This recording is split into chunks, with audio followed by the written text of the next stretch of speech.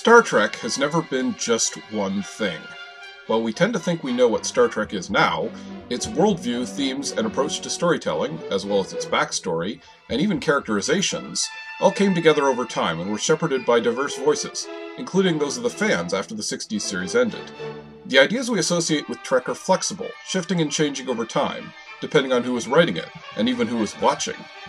In this sense, then, Star Trek itself is a mirror universe. Or to put it another way, Star Trek's real mirror universe is our universe. In this podcast, we'll be gazing into the mirror that is Trek, and focusing on how that reflection can shift and change. As Garak once said, Star Trek, like beauty, is in the eye of the beholder.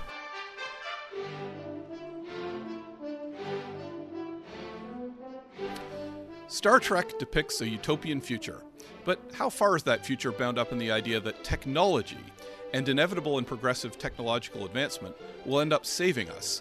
How does that theory, that technological and political progress move hand in hand, sit with contemporary progressive thought? Can scientific innovation drive or even substitute for cultural and political progress? And are these ideas regressive or even dangerous? On today's Mirror Universe podcast, we discuss how far the gears of the machine can drive the wheels of progress. And we're joined by a special guest, Dylan Roth of the podcast, Are You Afraid of the Dark Universe? Welcome, Dylan. It's a pleasure to be here. Thanks for having me. We're really excited to have you. I think this is really cool. I know you're also a massive Trek fan and write about it frequently. That's hence you being on the show. We also had you on my other podcast, What Mad Universe, at one time. That was a treat, yeah. Yeah. And with me as always, I'm Adam Prosser, and with me as always is Douglas MacDonald Norman. Hello. Okay, so yeah, the question that we wanted to dive into today was the idea that Star Trek, the amount of faith that Star Trek puts in science and technology. Let's start with you, Dylan, but I think it's fair to say that one of the big animating and consistent ideas of Star Trek, if you would agree, maybe you disagree with me, but I would say it's one of the few things that's been really consistent across Star Trek is that there's always a belief that there's a technological or scientific solution for everything. Would you say that's true? I would generally agree with that, yeah. I think that it's interesting the way that fans nowadays, especially as we talk about like the progressive fan base that really embraces Star Trek and Deep Space Nine in particular, like to try and examine the causation between technology and social progress, usually kind of in like back and forth ways. Like I like conversations about how the post-scarcity economy of Star Trek is what kind of can help to create the sort of kinder, gentler humanity, which they talk about on Deep Space Nine a lot, right? Siege of AR 558. You take away the replicators and you end up with a more primitive, more violent person. So that tends to be the angle that I kind of favor regarding that relationship. But there's so much room for nuance. Douglas, you have thoughts on that? Look, I tend to agree. Obviously, we're talking about nearly 60 years worth of content written by a large number of people from a large number of perspectives. There have been times at which Star Trek has tried to grapple with the limits of science and technology through the exploration of spirituality on Deep Space Nine, through some elements of Chakotay's character on Voyager. But by and large, Star Trek is built around this idea of technological progress both as inevitable, the idea that society follows a number of inevitable stages in an inexorable and linear march towards progress, and with the idea that plenty makes for better people, that the Star Trek future isn't just a product of political revolution or economic revolution, it is that the end of scarcity makes people better. And I think that idea is both fascinating and one that in some respects is, as Dylan has noted, deeply troubling for contemporary political progressives, because it stakes out a position which I think sits uncomfortably with some of the world we live in today and some of what we now accept about the way the world is set up, and in particular the relationship between different cultures and different nations. I think, that is exactly, I think we're all in agreement about that. That's what we wanted to talk about. I will say one thing about Star Trek, well, two things actually, in the relation to that. They are fairly consistent. You don't see a lot of Star Trek, correct me on this if you think of one, but I can't think of a lot of Star Trek episodes that are, wow, technology advanced too far and it destroyed them. Like, in as much as it does that, the emphasis isn't usually on the technology. They have something like the Doomsday Machine in the original. I was going to say the Doomsday Machine, but again, the emphasis there is on war specifically more than technology. And I think that's the big thing with Star Trek. They do tend to go back to the idea that you have to be ready for technology. They do hit that beat a few times, especially on the original series. I think that actually ironically enough, I think it fell by the wayside a bit more and more in Next Generation. You don't see as many stories about, well, technology has progressed too far, and people must be ready for technology and so forth. You get the episode, I've forgotten the title, but the one where Data gets amnesia on a primitive planet and starts trying to teach them science, and they form a mob and try to lynch him. And again, it's the sense of like, well, if they just let him teach them technology, everything would have been okay. Yeah, I think that I was thinking about this, just kind of like mulling it all over to prepare for the show, and it occurred to me that as much as Star Trek is consistently pro-technology, I think it's generally anti-automation. I think that tends to be the line, especially going back to the original series.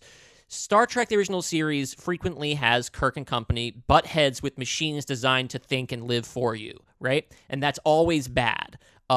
I think of the Doomsday Machine. Sorry, I think not the Doomsday Machine. I think of the Ultimate Computer. I think of Landru in Return of the Archons. These are situations where people have decided that we are going to abdicate responsibility for living to this machine or making decisions for us, right? And we're going to take that away from us, and now we're just going to do what this machine has to say.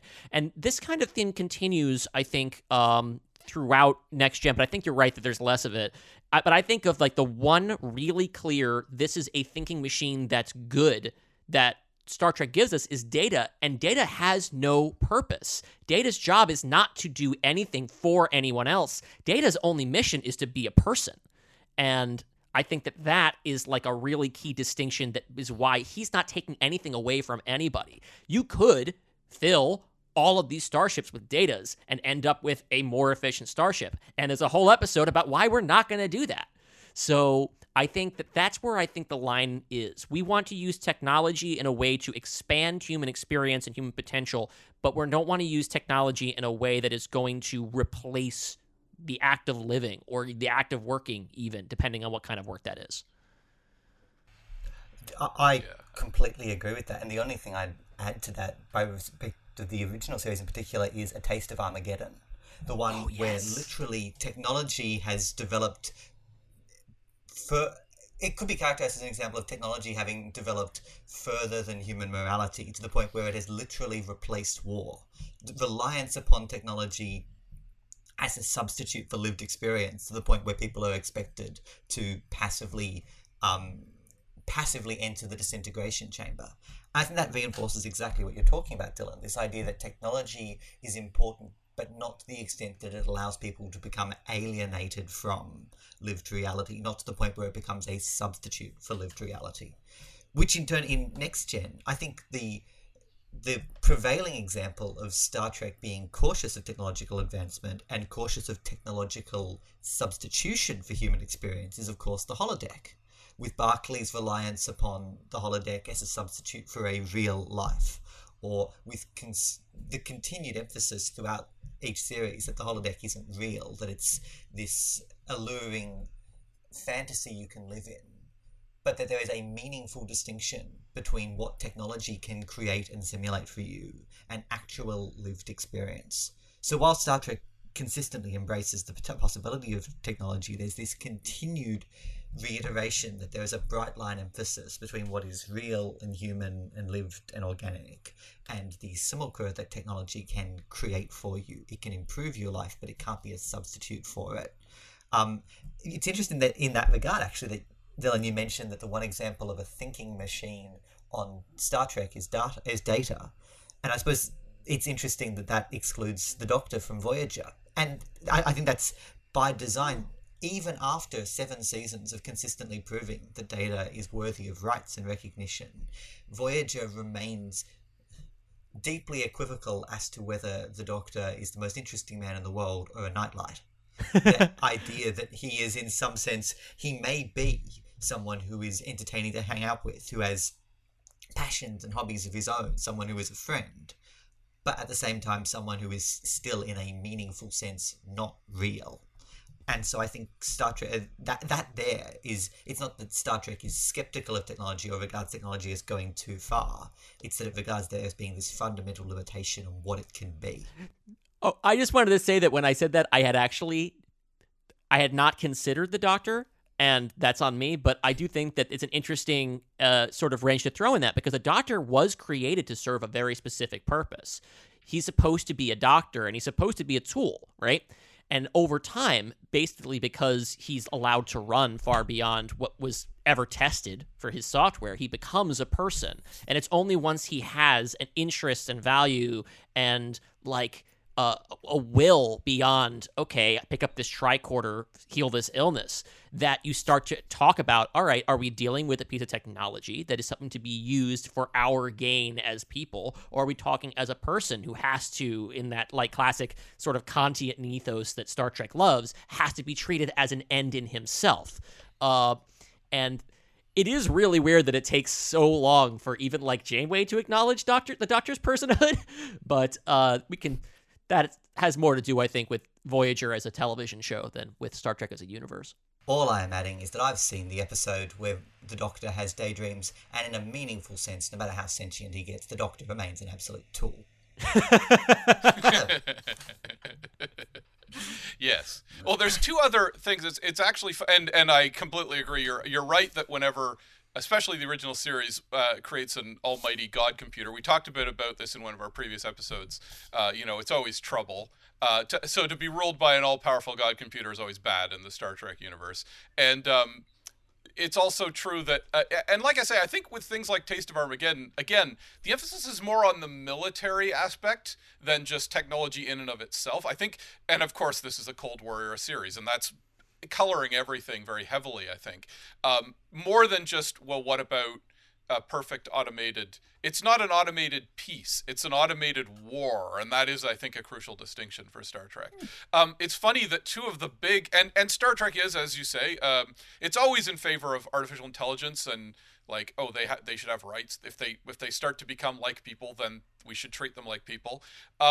Two of the big things that play on the idea that we're talking about in the post-TOS era, interestingly enough, the Borg, the original point of the Borg, they've sort of morphed and shifted thematically and metaphorically over the years, but the original point was that they were the reflection of the Federation in that they were the triumph of technology over humanity rather than vice versa, and Federation was supposed to be technology subordinate to humanity, and the Borg were literally techno-fetishists who got so techno-fetishy that they subsumed their individuality.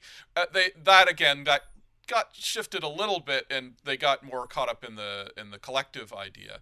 But that's, and the I guess imperialist idea.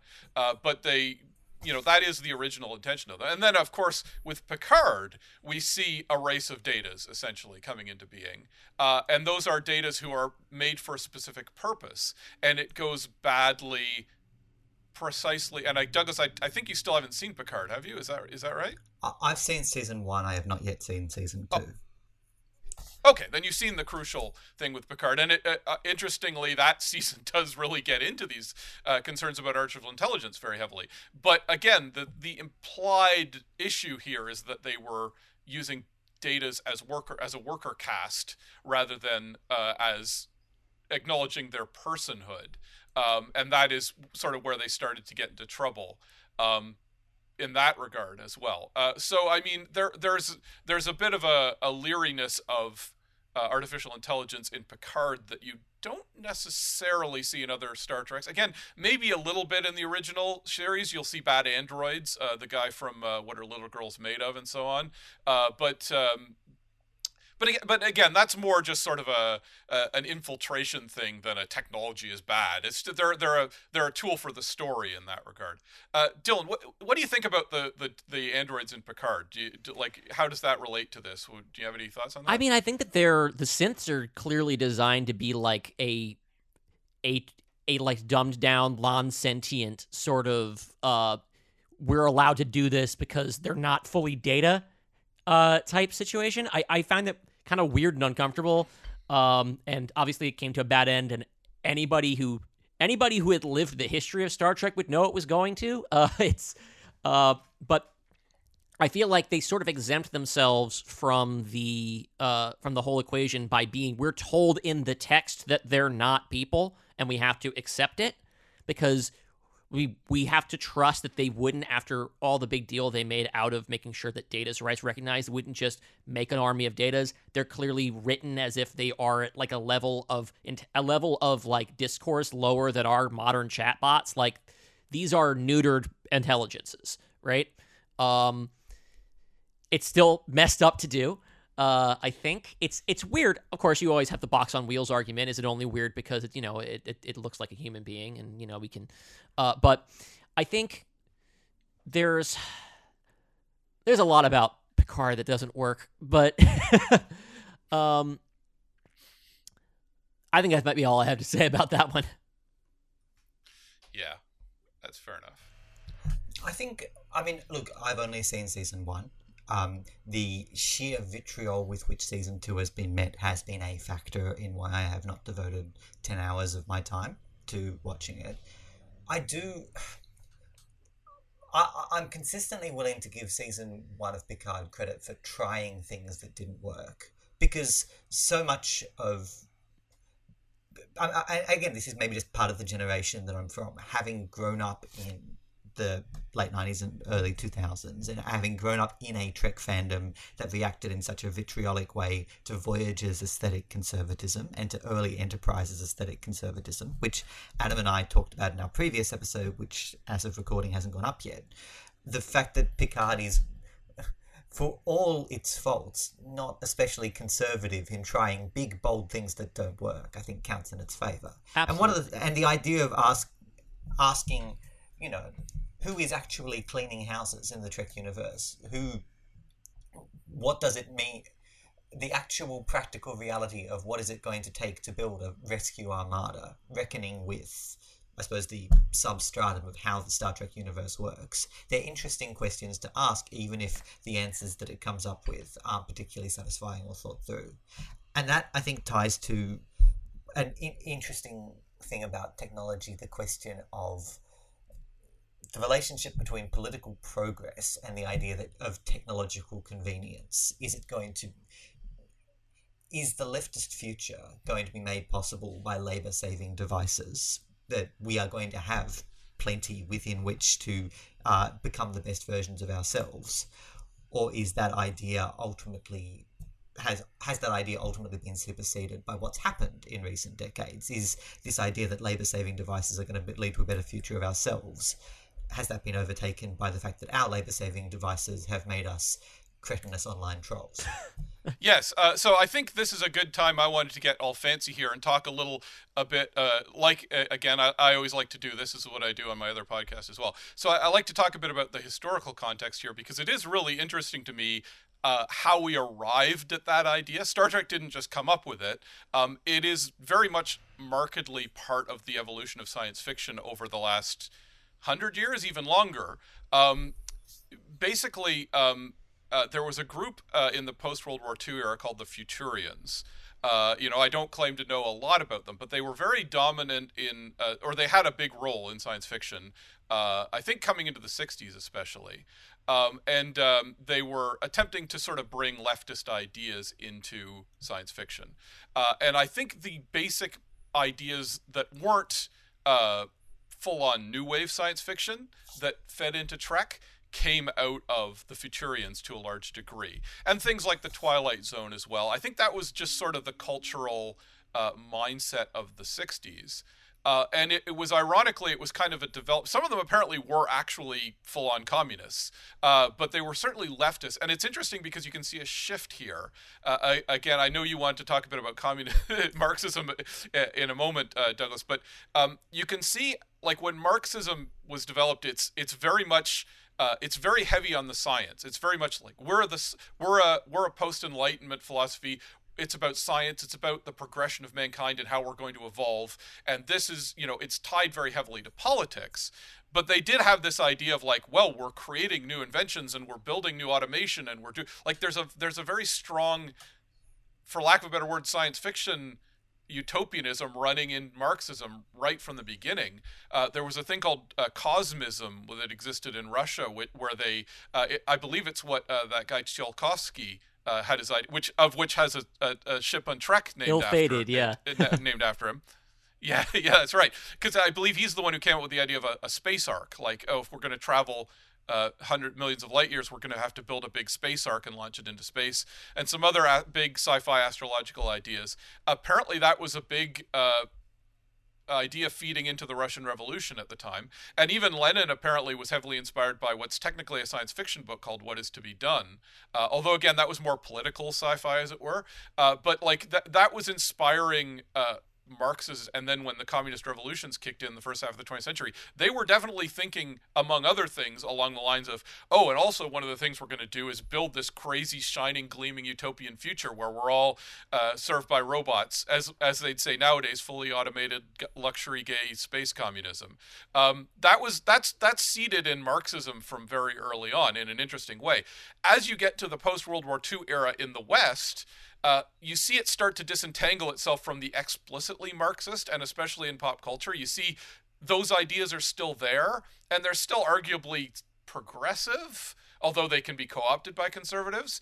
But it's much more about the idea of we can build a great shiny future technologically more than politically, and I think that's kind of what we get to when we talk about Star Trek, how it started to slide away from the political ramifications and into the technological ramifications, because it's like, well, maybe we don't need to get into these big, nasty discussions about politics and revolution. Maybe it can just be cool technology that'll fix everything, right?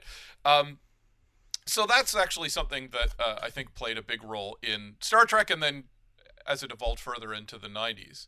Providing a perfect bridge between that discussion of communism and the discussion of the Star Trek future is a book by Francis Spufford called Red Plenty, which is really one of my main motivations for doing this episode. I'm happy for basically just the two of you to talk once I've had my chance to plug Francis Spufford's Red Plenty.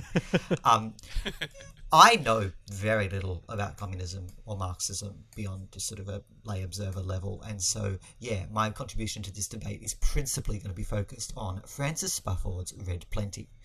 The central premise of Francis Spufford's Red Plenty is, what if central planning in the Soviet Union had been accompanied by advances in computing technology? That is to say, if the top-down industrialization and mechanization of the Soviet economy, which ultimately fell prey to the inefficiencies of central planning with the information and resources available to the Soviet Union at that time, was accompanied by modern or more modern computing technology such that it could function more efficiently.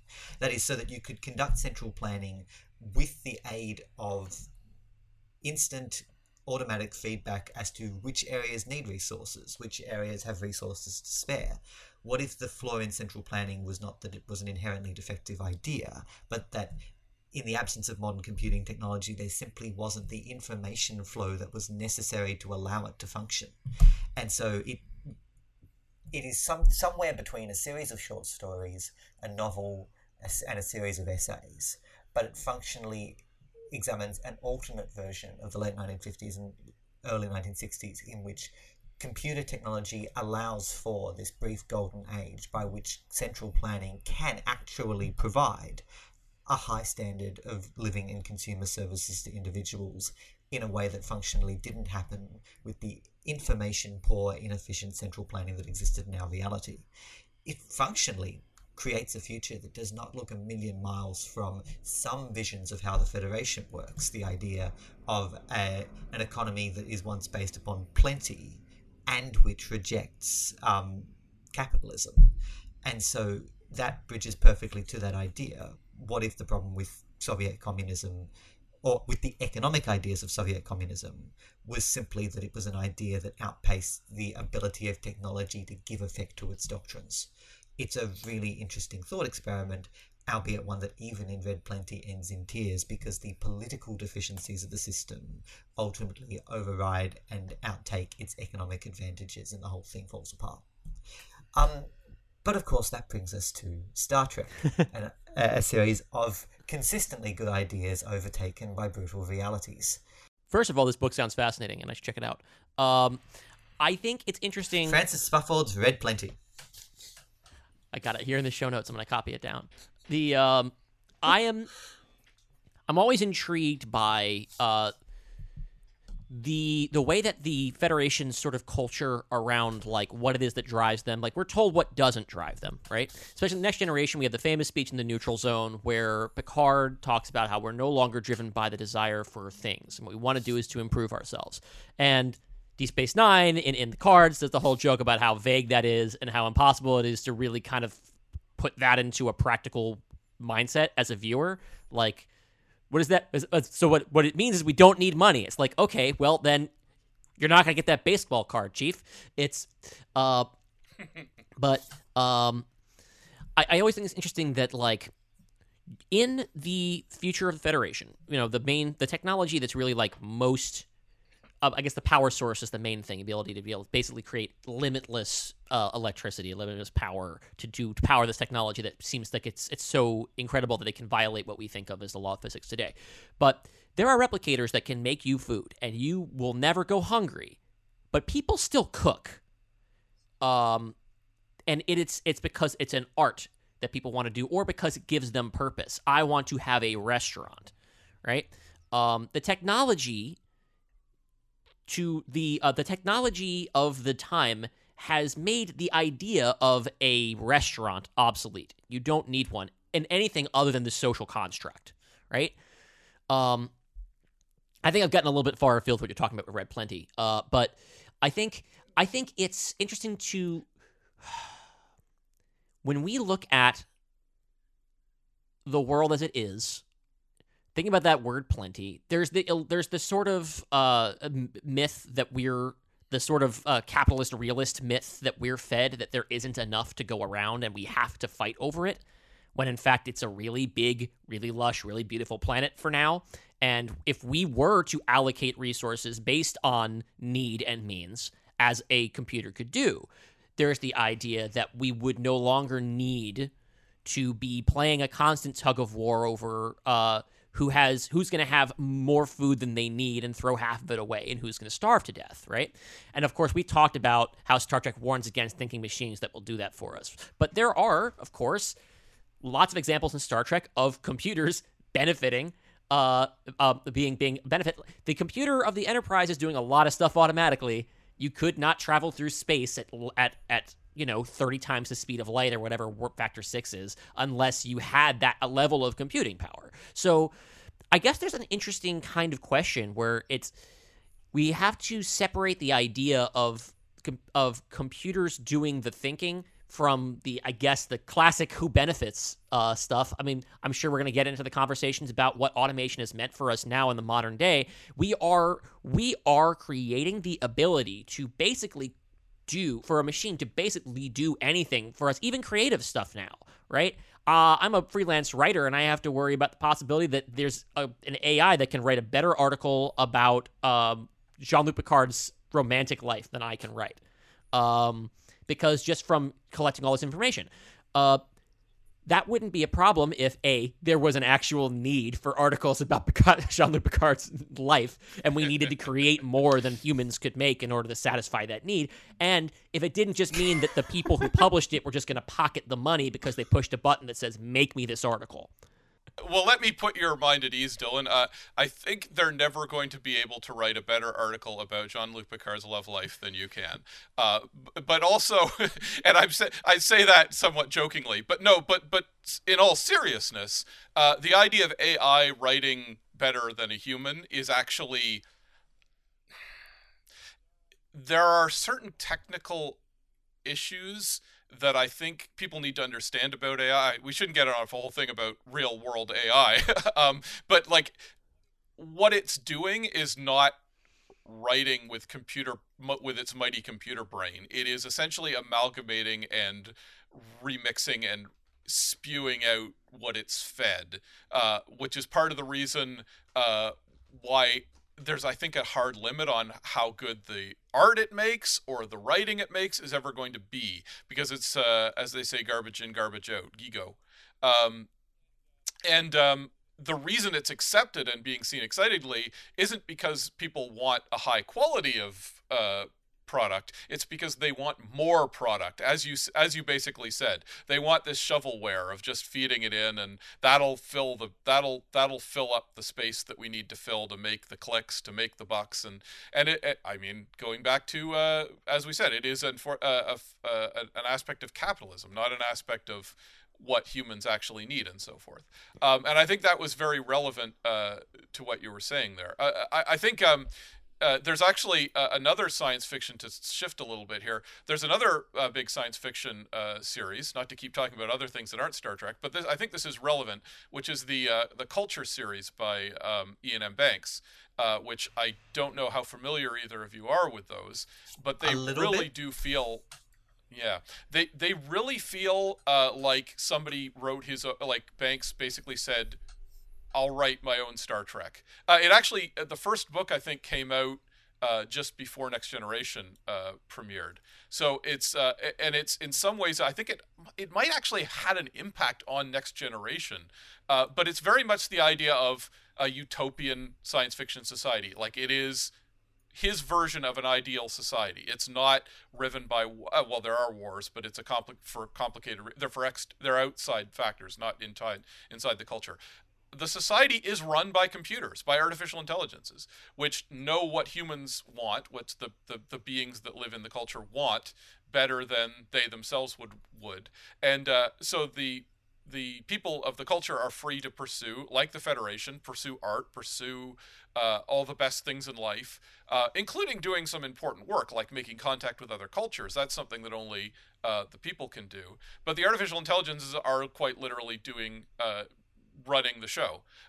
That's actually very interesting. And Banks, again, he was very leftist. He was a socialist guy. There's interesting things about the culture novels, like the fact that basically everyone is not trans, but non-binary. Everyone can switch gender at random if they want. Everyone has drugs built in. They can mainline whatever drugs they want whenever they feel like it, because it's in their biology. There's a lot of other ideas like that. And in some ways it kind of goes further than Star Trek would, in terms of what would it really be like to, because in Star Trek you have the society of, oh, they're striving and working, and it's a militaristic Starfleet society that we threw through that lens, and that Starfleet tends to be depicted as the people who want the best of the best, but also it's Roddenberry's love for the military. He's being an old Navy guy. This is much more like, well, what if we wanted to party? And this is like, yes, you have the ability to just go wild and party for hundreds of years, as for your entire life, and nobody will stop you, and everyone it'll be great. Of course, there's still conflicts and things that happen within this society, or there wouldn't be a story.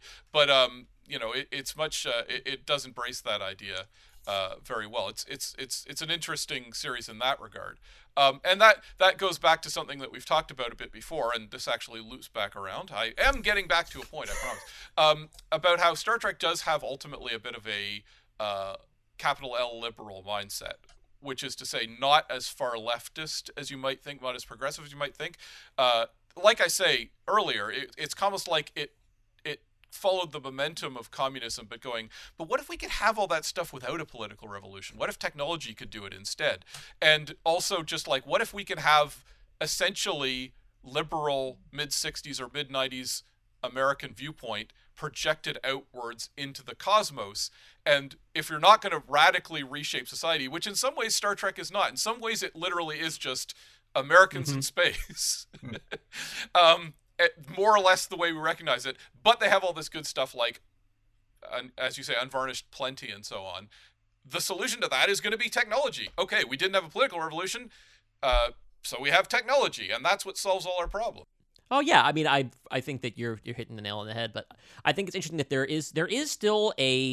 there's of course the really kind of terrifying idea that even in the optimistic, sunny future of Star Trek, all of us here in the year 2023 are still completely screwed, and we have to come out on the other side of World War III and the post-atomic horror and the eugenics wars, which we've slid down the timeline and figure out where that's going to work, and that there still has to be, there's still like things have to get worse before we'll consider that kind of paradigm shift.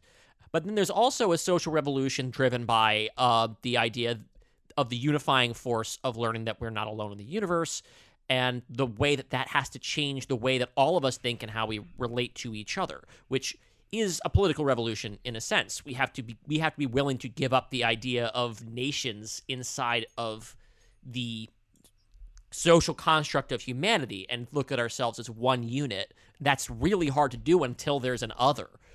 Yeah, it's, if anything, it's a political revolution driven by new information rather than internally. It's this vast external force, sort of the political equivalent of a meteorite strike, driving change. And that goes back exactly to what Adam is talking about, that with some exceptions, by and large, Star Trek presents a utopian future without hard choices, or a utopian future that arises because that's the way that history goes, as if it were some inexorable engine, without that much in the way of individual agency on the part of... we achieve universal plenty because technology reaches that. We reach political unity because new information renders the nation state obsolete. There's obviously exceptions to that, like the Bell Riots, which is just presented as a conscious movement that drives a change in how society understands itself. That's closer to the idea of mankind taking control of its own destiny and rejecting the past. But going back exactly to what Adam said, the problem with the liberal idea underlying Star Trek is this idea that it's money for nothing in a very literal sense. The idea that you can have a better world simply because that's the way we're headed. And the other problem with that, obviously, is it goes to Star Trek's consistently uneasy relationship with societies that don't map onto the ideals of 1960s America. Like in the original series, we see it presented as an explicit exception to the Prime Directive, that you can interfere in other cultures that have become stagnant. And to be clear, stagnant as judged by Captain Kirk after a solid half hour of thinking really hard about it. Which is that's an awful idea.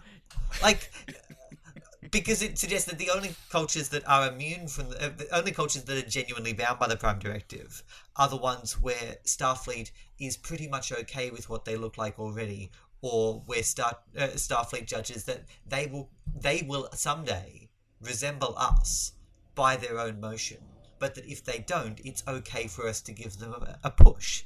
And that assimilationist notion, that idea that culture is, that there is a right way for a society to be organized, and that societies which do not share the same priorities, do not share the same technology, do not have the same relationship between technology and social progress as the Federation do, are in some fall differently in terms of some sort of hierarchy of civilizations.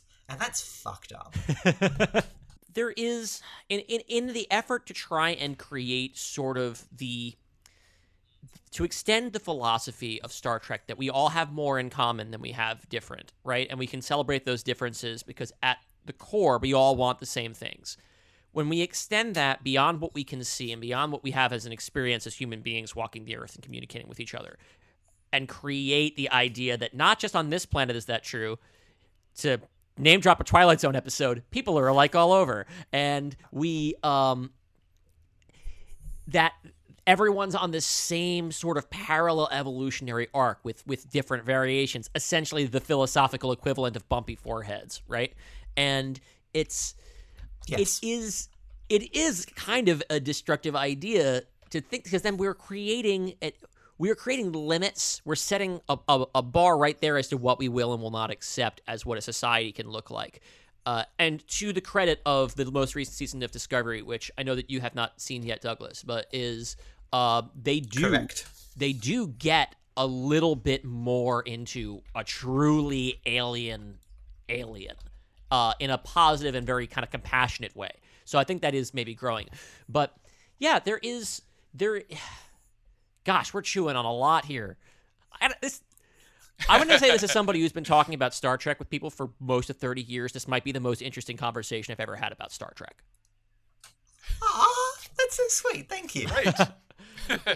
Yeah, no, I mean, it's interesting because this does, like you've pointed out, how this gets to the root of Star Trek in some ways. Like, we're talking about like cultural reference, but it is tied to how our viewpoint reflects technology. Like that is animating a lot of what we're talking about here, because our technology, even our culture that exists right now, let alone the culture that we've imagined in Star Trek, has this underlying assumptions that are built in with a lot about technology, which is built in a lot about the post-World War II Western capitalist assumption, with a dash of like influence from socialism and so forth, communist regimes, and like all that, the heady stew of the 20th century, and our ideas about trying to be good people and trying to be a good society, but not always, looking at our underlying assumptions. And it does lead to that. I think one of the most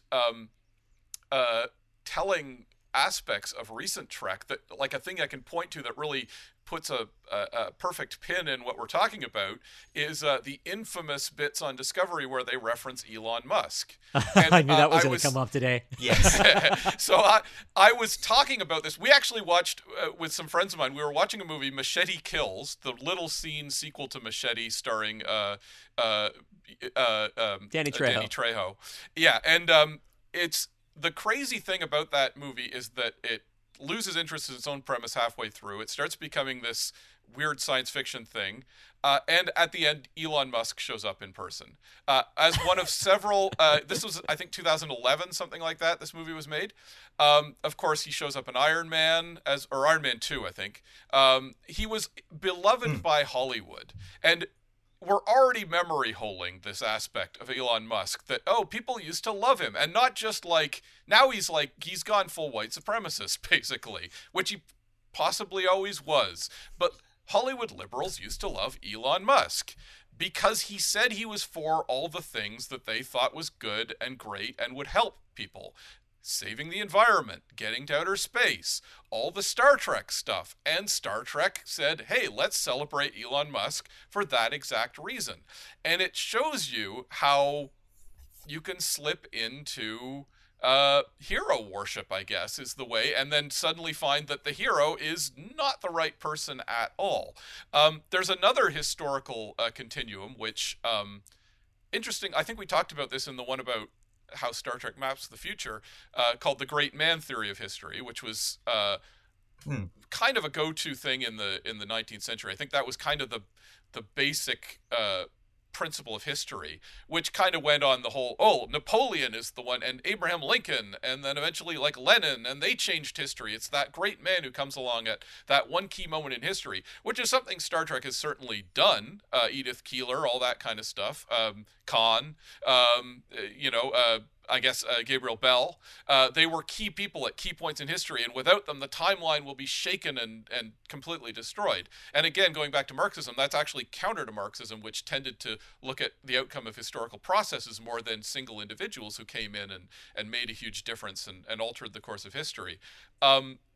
And I think that's actually interesting. So you're seeing Star Trek falling back into that by looking at Elon Musk and thinking of him as the guy who's going to change history. And then the irony is that if we do get the stuff that he's promising, it's going to not be because of him directly. It's going to be because of historical processes. It's going to be because of the push that we get from history. But I think that's a great example of how buying into technology as the savior of mankind, and only technology, can really lead you down a dark path. I think that's almost the purest distillation of that that you're going to get.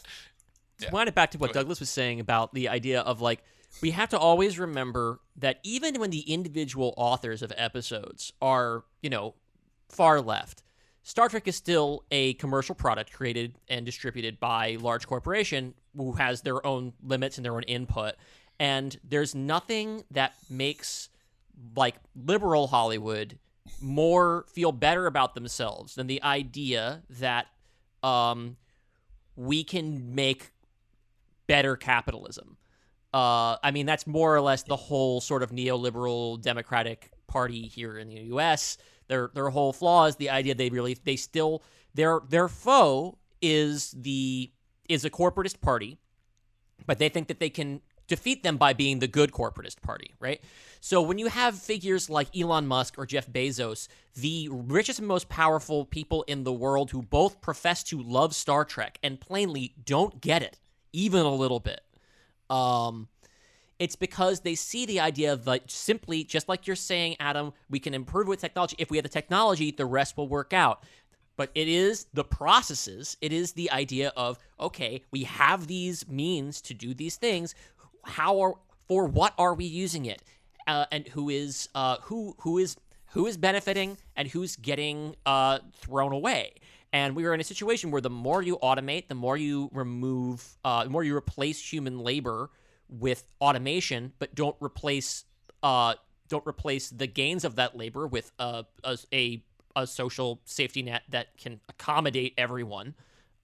You're just creating you're Robert Moses. You're creating a mechanical system that's ingenious, but this just tramples on everyone underneath it. Yeah. The Robert Moses analogy is fantastic. And I think it is really interesting to think what would the original series have made of Robert Moses prior to the publication of The Power Broker, or rather prior to his ultimate fall from power. Would a figure like that, the idea of using technology as a means of driving social convenience, have been embraced as part of this idea that this idea of what the future looks like? Sorry, Adam, I think... No, I actually wanted to ask because I'm not familiar with Robert Moses, so maybe you could explain to me and thus to anyone who doesn't know who Robert Moses is, what that's about. So, Adam, you've made me so happy. So, Robert Moses was a city planner and public official in New York from the early 20th century to the 1960s. Although he failed in his one bid for electoral office in the 1934 governor's election, he was for decades the most powerful man in New York City and indeed in New York State, exercising vast power over the laying of roads, the planning of neighborhoods, the situating of parks and public amenities through a variety of appointed posts he held, which basically gave him complete control over New York City's development. At the time, he was venerated as this visionary figure who was making suburban development possible, who was planning this vast infrastructure for the enjoyment of parks and natural reserves and waterways in New York. But he did so in a way that demolished neighborhoods of African Americans and other minorities in New York City, and in a way which ultimately served the interests of people like him, of white, middle-class, conservative New Yorkers, even to the extent, famously, of racism being built into the architecture of the city itself, with his famed highways and bridges being built too low for buses to pass underneath them, so that only suburbanites driving cars could access his prized beaches and parks, and so that people catching the bus from the inner city could not. This was all ultimately immortalized in Robert Caro's The Power Broker, which I read like I was hooked on it like some kind of drug when I was 19. I was the only 19-year-old at Bondi Beach lugging around a giant 1,200-page book on New York City planning, and I felt so cool.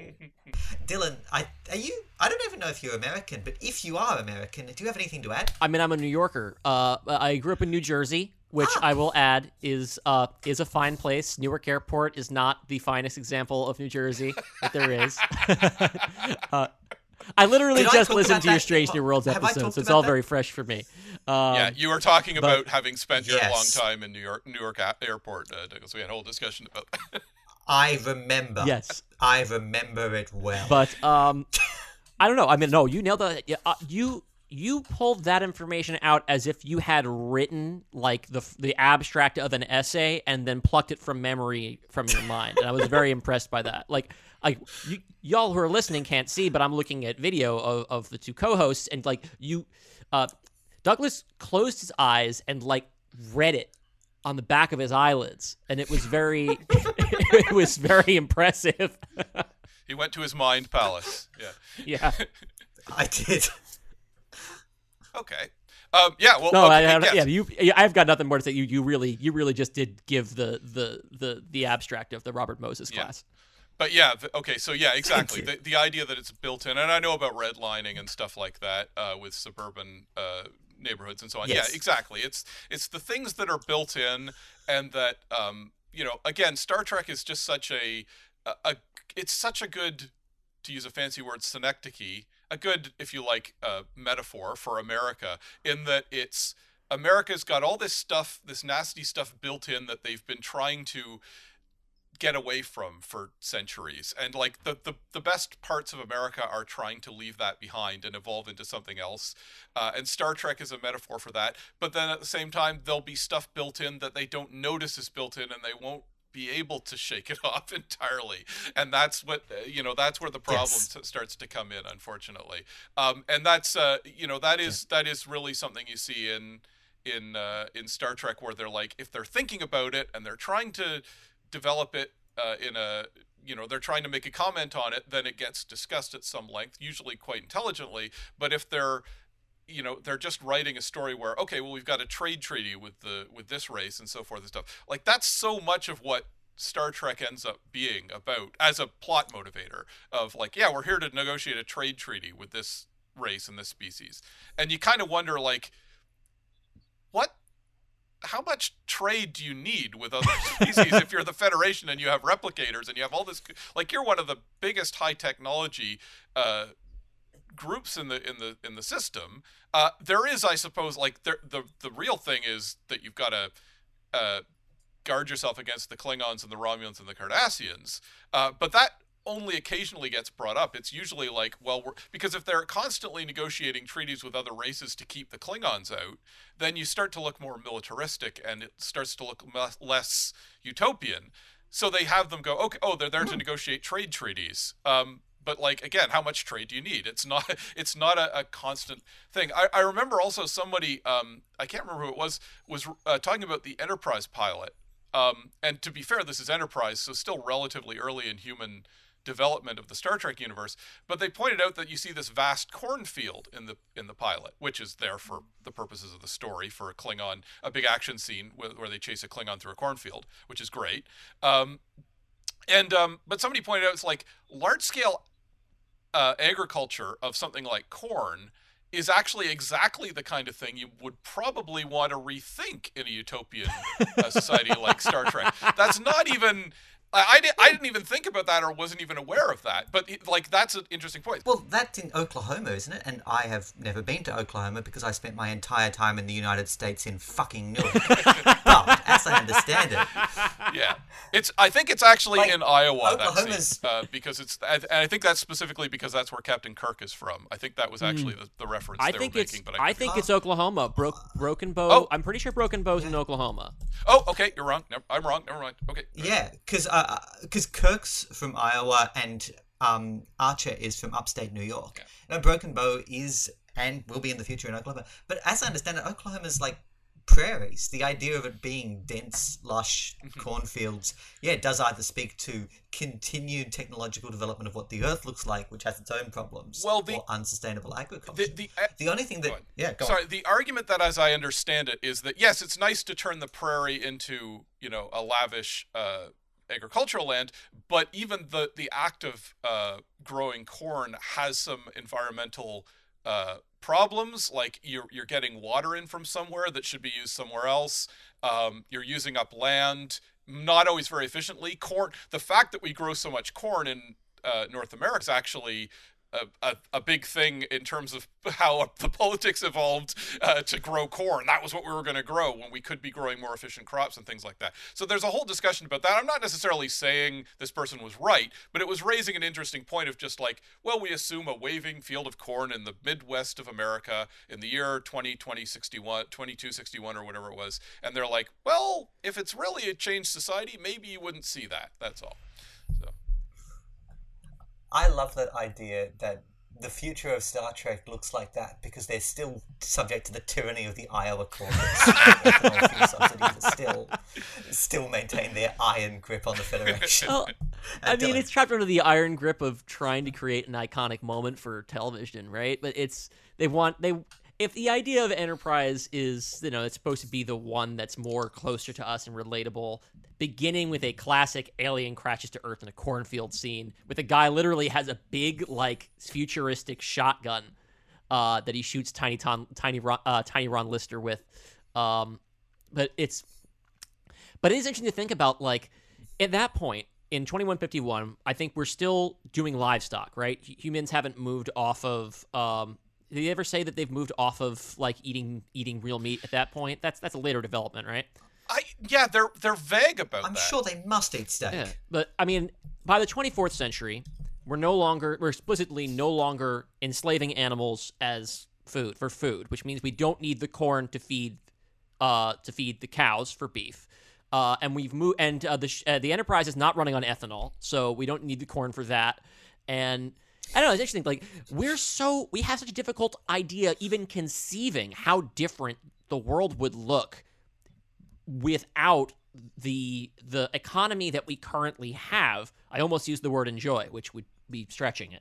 But there's the nitpick in that moment in the 2009 Star Trek when young James Kirk drives his uncle's classic car into a gorge in Iowa where there's no big gorges in Iowa, which, again, is driven by the fact that we've established, we've inherited the idea that James Kirk grew up in Iowa and we want to drive this car off a cliff, so we need to have a gorge. But also, it's 200 years in the future. What makes us think that Iowa is going to look like Iowa? It's hard. Like, there are so many things that we think of as absolute. Among them, I mean, entrenched in our culture is the idea that there will always be some version of capitalism, and that's drives so much of, like, what we do and why we do it. That is so separate from what Star Trek is, unless the plot demands otherwise. I think it. Go ahead. I have. Oh no! So I'll be very quick. All I have to say about that, and this might be the final thing I have to contribute to the discussion, is that you mentioned before the idea that Jeff Bezos and Elon Musk love Star Trek without really getting it, and the problem that we have to engage with on this show is, how do we know they're the ones who are getting it? Star Trek. Oh God, I hope not. I hope not. I do believe that the author is dead. There's more than one way to read everything. But if what you got away from Star Trek was, what if I owned all business, and all other businesses went out, and I just got to have everything and decide what to do with it? I feel like that's a really weird message to take out of Star Trek. Well, as both of you have noted throughout the episode, Star Trek is based on there's this fundamental, deep-rooted similarity with the United States. It may not be the United States, but it's built upon that bedrock. It is the idea of something that has evolved out of contemporary conditions in America. That it's if you like, that hybridity of an American foundation, but with this new thing that has grown on top of it. What if Bezos and Musk are just looking at different elements of it, or seeing different things in it to what we are, and they're regarding those foundational elements as being more part of Star Trek than we do.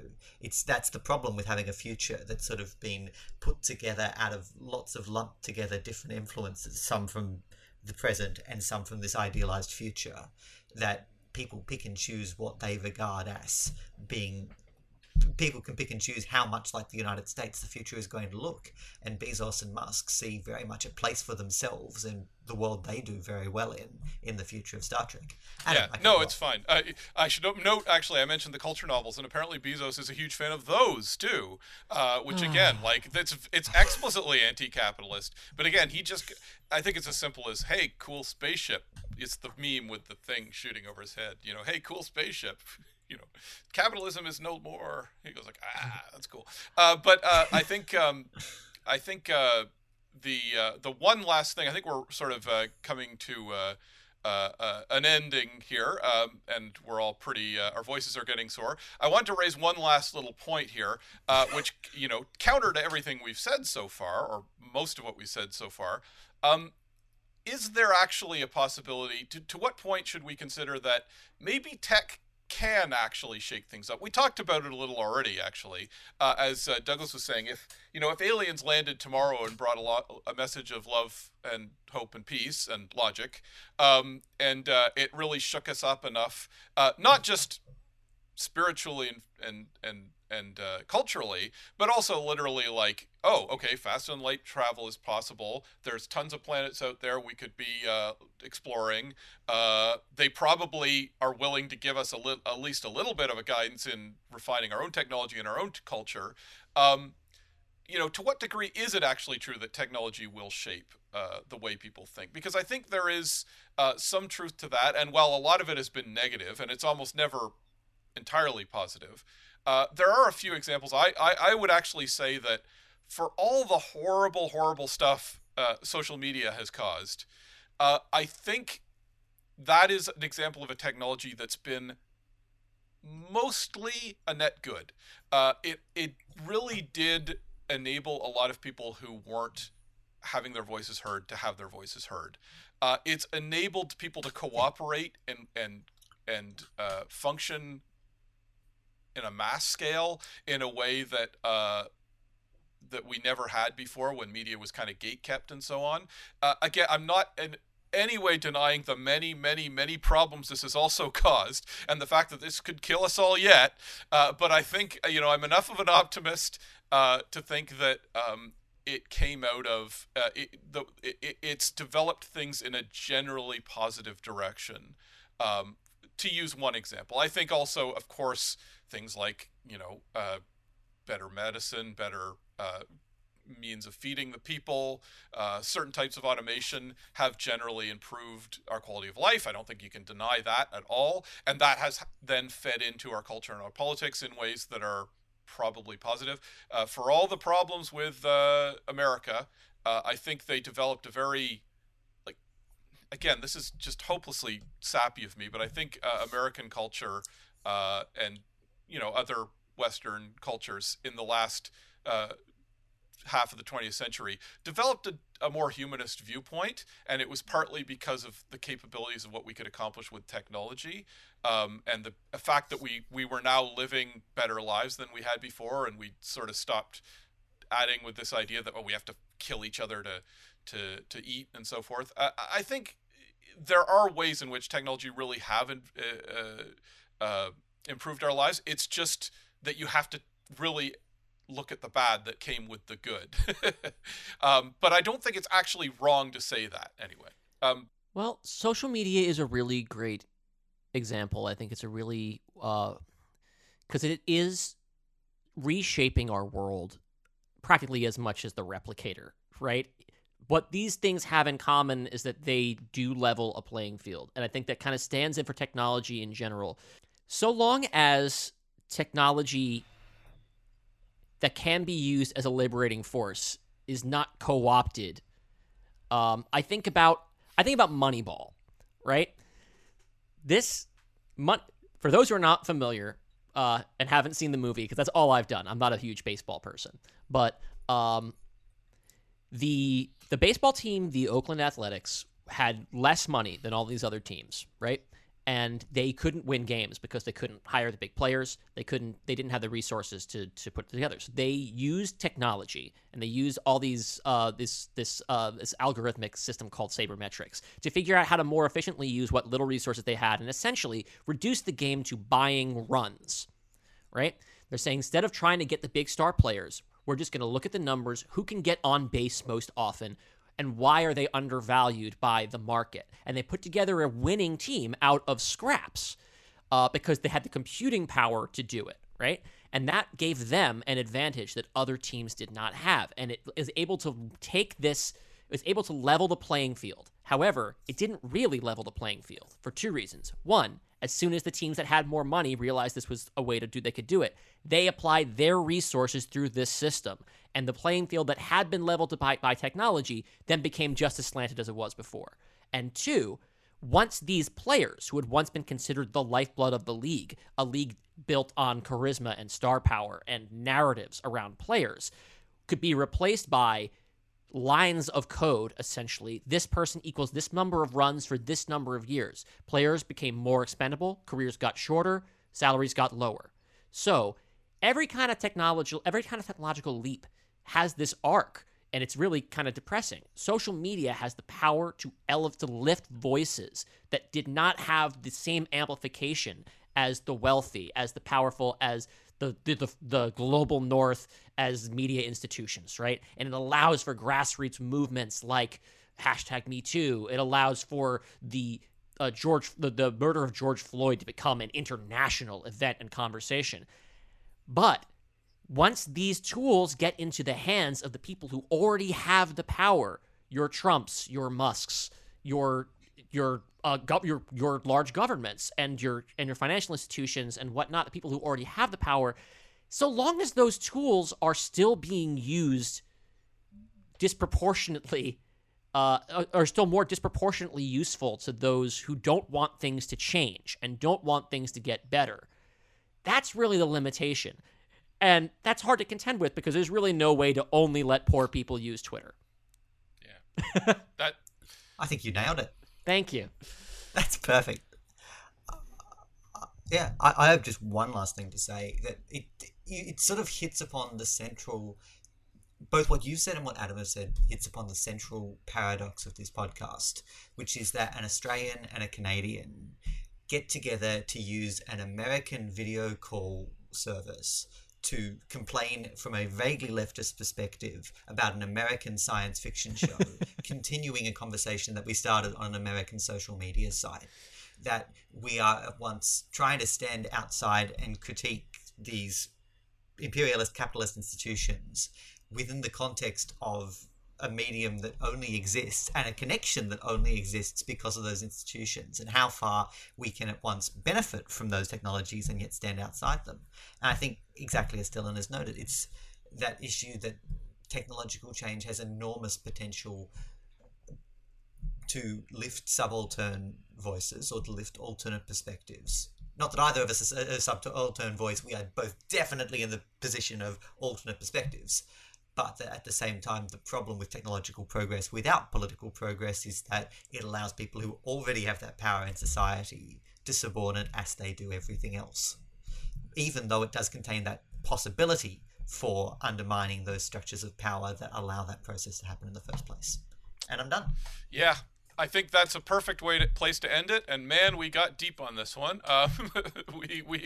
We solved all the problems of the universe, I think. I'll check the transcript, but I think it's all there. Yeah. Just so remember, the secrets of the universe are buried on this Star Trek podcast that has like 100 listeners, basically. More fool those who aren't listening. Yes. Well, maybe in the future they will miss out. Yeah, exactly. In the future, they'll dig it up and they'll realize what we were at, that we were ahead of our time. No, we'll show them all. Eventually, we'll be dead, but we'll be seen as geniuses, so it works out. Okay, that's I think we're wrapping it up for this week. I did want to ask, just a reminder that I have my other podcast, What Mad Universe, which is available on Spotify and Apple Podcasts and all the other things. I have my comics and so forth at www.phantasmictales.com. And as always, I'm on Twitter at Prankster36. Dylan, did you have anything you'd like to plug for this podcast? Oh, I sure do. I'm a full-time freelancer with a 3-month-old child, so you bet I got things to plug. You can find me and my writing on social media at Dylan Roth, DYLANROTH. You remember that because it's Dylan like Bob, Roth like David Lee. I have my people listening to this podcast will probably be interested in reading my review of Picard Season 3, which just went up on Observer.com. I'm medium about it. You can read the more read the article for details. My band No Jersey is starting to spin back up after my little paternity leave. After my little paternity leave. But I think possibly just as more relevant to listeners here is I am the co-host of a podcast called Are You Afraid of the Dark Universe, where my co-host Dalton Deshane and I are tasked with expanding the aborted Universal cinematic universe that was supposed to begin with 2017's The Mummy. One movie at a time, basically writing pitches and scriptments for a new movie every other week. And until we've created an Infinity Saga starring Tom Cruise, The Mummy. Yeah, it's really neat. You should check it out. Definitely recommend it. And Douglas, anything you want to add? Or you're doing your Nothing legal to add. Live long. I do my legal stuff. I provide legal services for money. Yes. If you are in the market for legal services, hire a solicitor who can then approach me to determine my rates and availability. And you live in Australia, presumably. Anyway. And I live in Australia. Live long and prosper. And we'll see you on the flip side.